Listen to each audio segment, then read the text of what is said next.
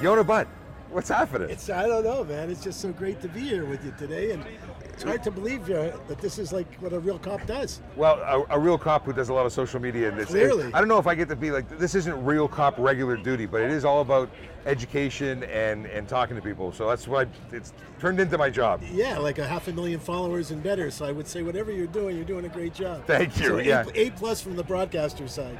And for anyone watching and doesn't know who Yonah is, you're on, well, you do a bunch of different things, so maybe you should do the whole resume thing rather than me trying to do it justice. Okay, so I'm the clinical director and the co-founder of The Farm in Stouffville, which is a residential care center for people with mental health and addiction issues.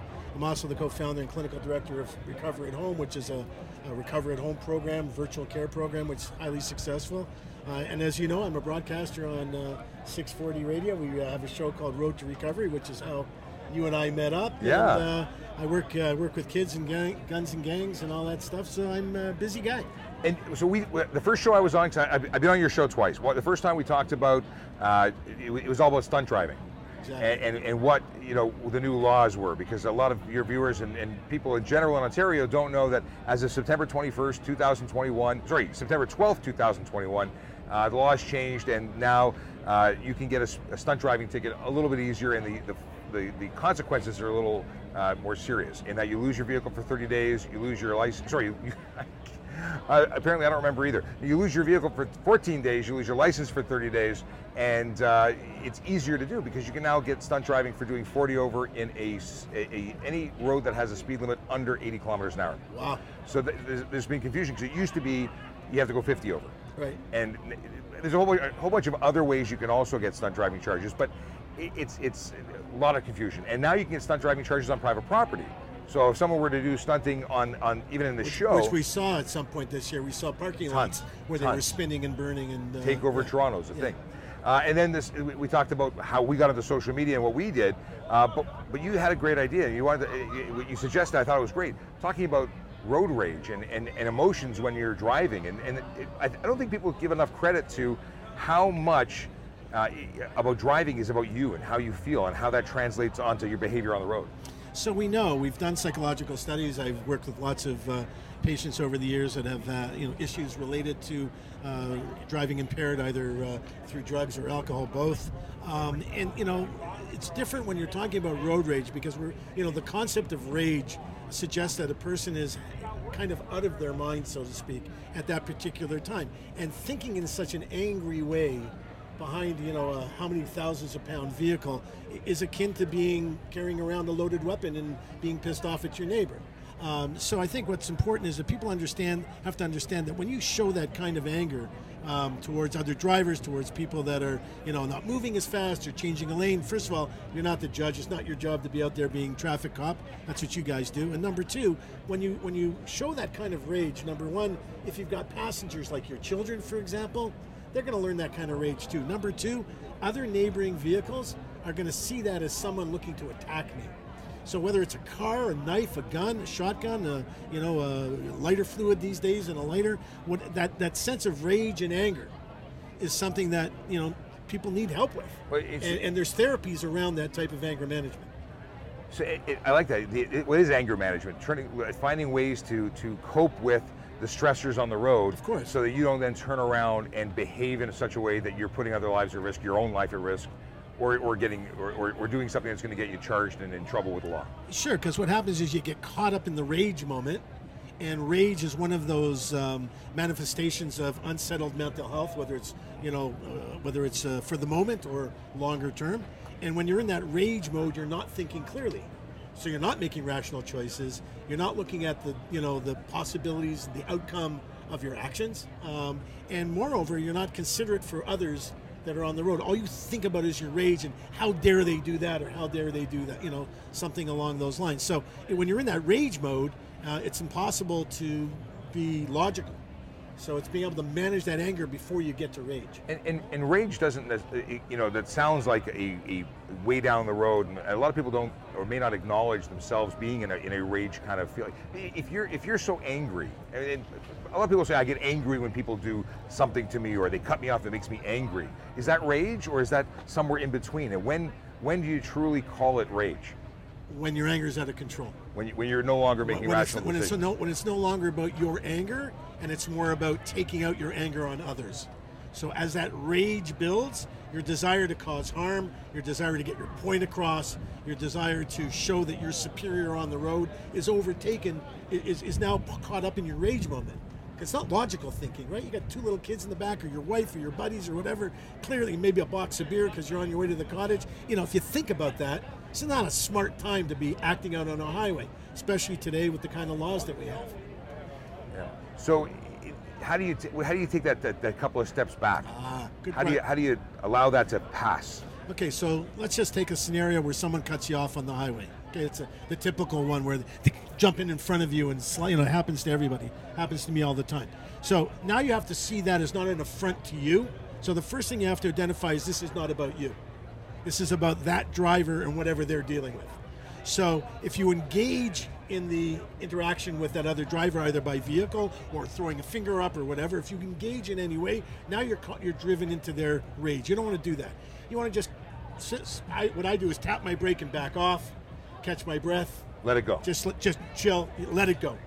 Unless you're out here at the Indy, you don't have to be the fastest car on the road. There's no prize. And frankly, when in today's day and age, there are so many angry people on the road that you literally take your life in your hands because you don't know if someone else is in an anger rage mode and has a weapon of some sort, or is prepared to write off their $3,000 Hyundai, and run you off the road.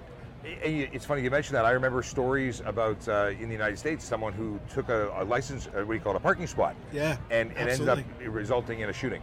Right. So rage comes in a lot of ways, right? So we're talking about road rage in terms of moving traffic. There's parking lot rage we see all the time, where that's my spot. No, that's my spot. I've seen people block a spot so no one can get in, and just sit there for half an hour. I mean, I don't know about you, but I don't have a half an hour in my day to waste doing that. It's this desire to be right. And for the most part, people that express that and show that kind of manifest as anger typically are carrying anger from other things. So if you're on your way home from work and you're just in an angry moment, you had an argument with your boss, you had a lousy day at work, that rage comes with you in the car. If you're leaving the house and you had a war with your wife or your husband, either way, or your kids, that rage carries you, that anger carries with you on the way to work. So what's important is as we get angry, we strip that anger before our next motion, our next movement. I was going to say, how do you compartmentalize or say, you know what, I know I'm angry, I know I'm upset, maybe I shouldn't drive, or if I really have to drive, how do I put that in the pocket and leave it for later? So what I tell people is find the softest, most soothing music you can, or a podcast or something. Number one, have a snack in the car.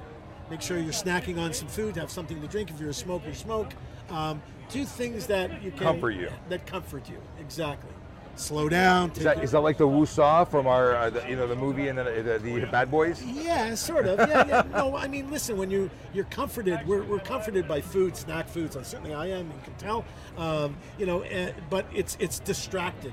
The distracted thinking, distract your emotions. This is not my fight. There's just a couple of idiots. Look at these morons driving like that. They're going to clearly get in an accident somewhere. I'm going to stay backwards. And that's the other thing. You have to look at your safety. Your safety should be the first thing that drives your behavior. A lot of people, though, they see someone cutting them off, they see them as the aggressor. They see them as, and now they're reacting it. They don't take a lot of, I think, acknowledgement of the fact that they're now also in that they're sucked into that situation. And that's the thing. It's making sure that you step back so you don't get sucked into the vortex that they're creating of negative behavior, because that's going to lead to two people in a negative mindset in vehicles that are worth thousands, carry thousands and thousands of pounds. There's someone's going to get hurt.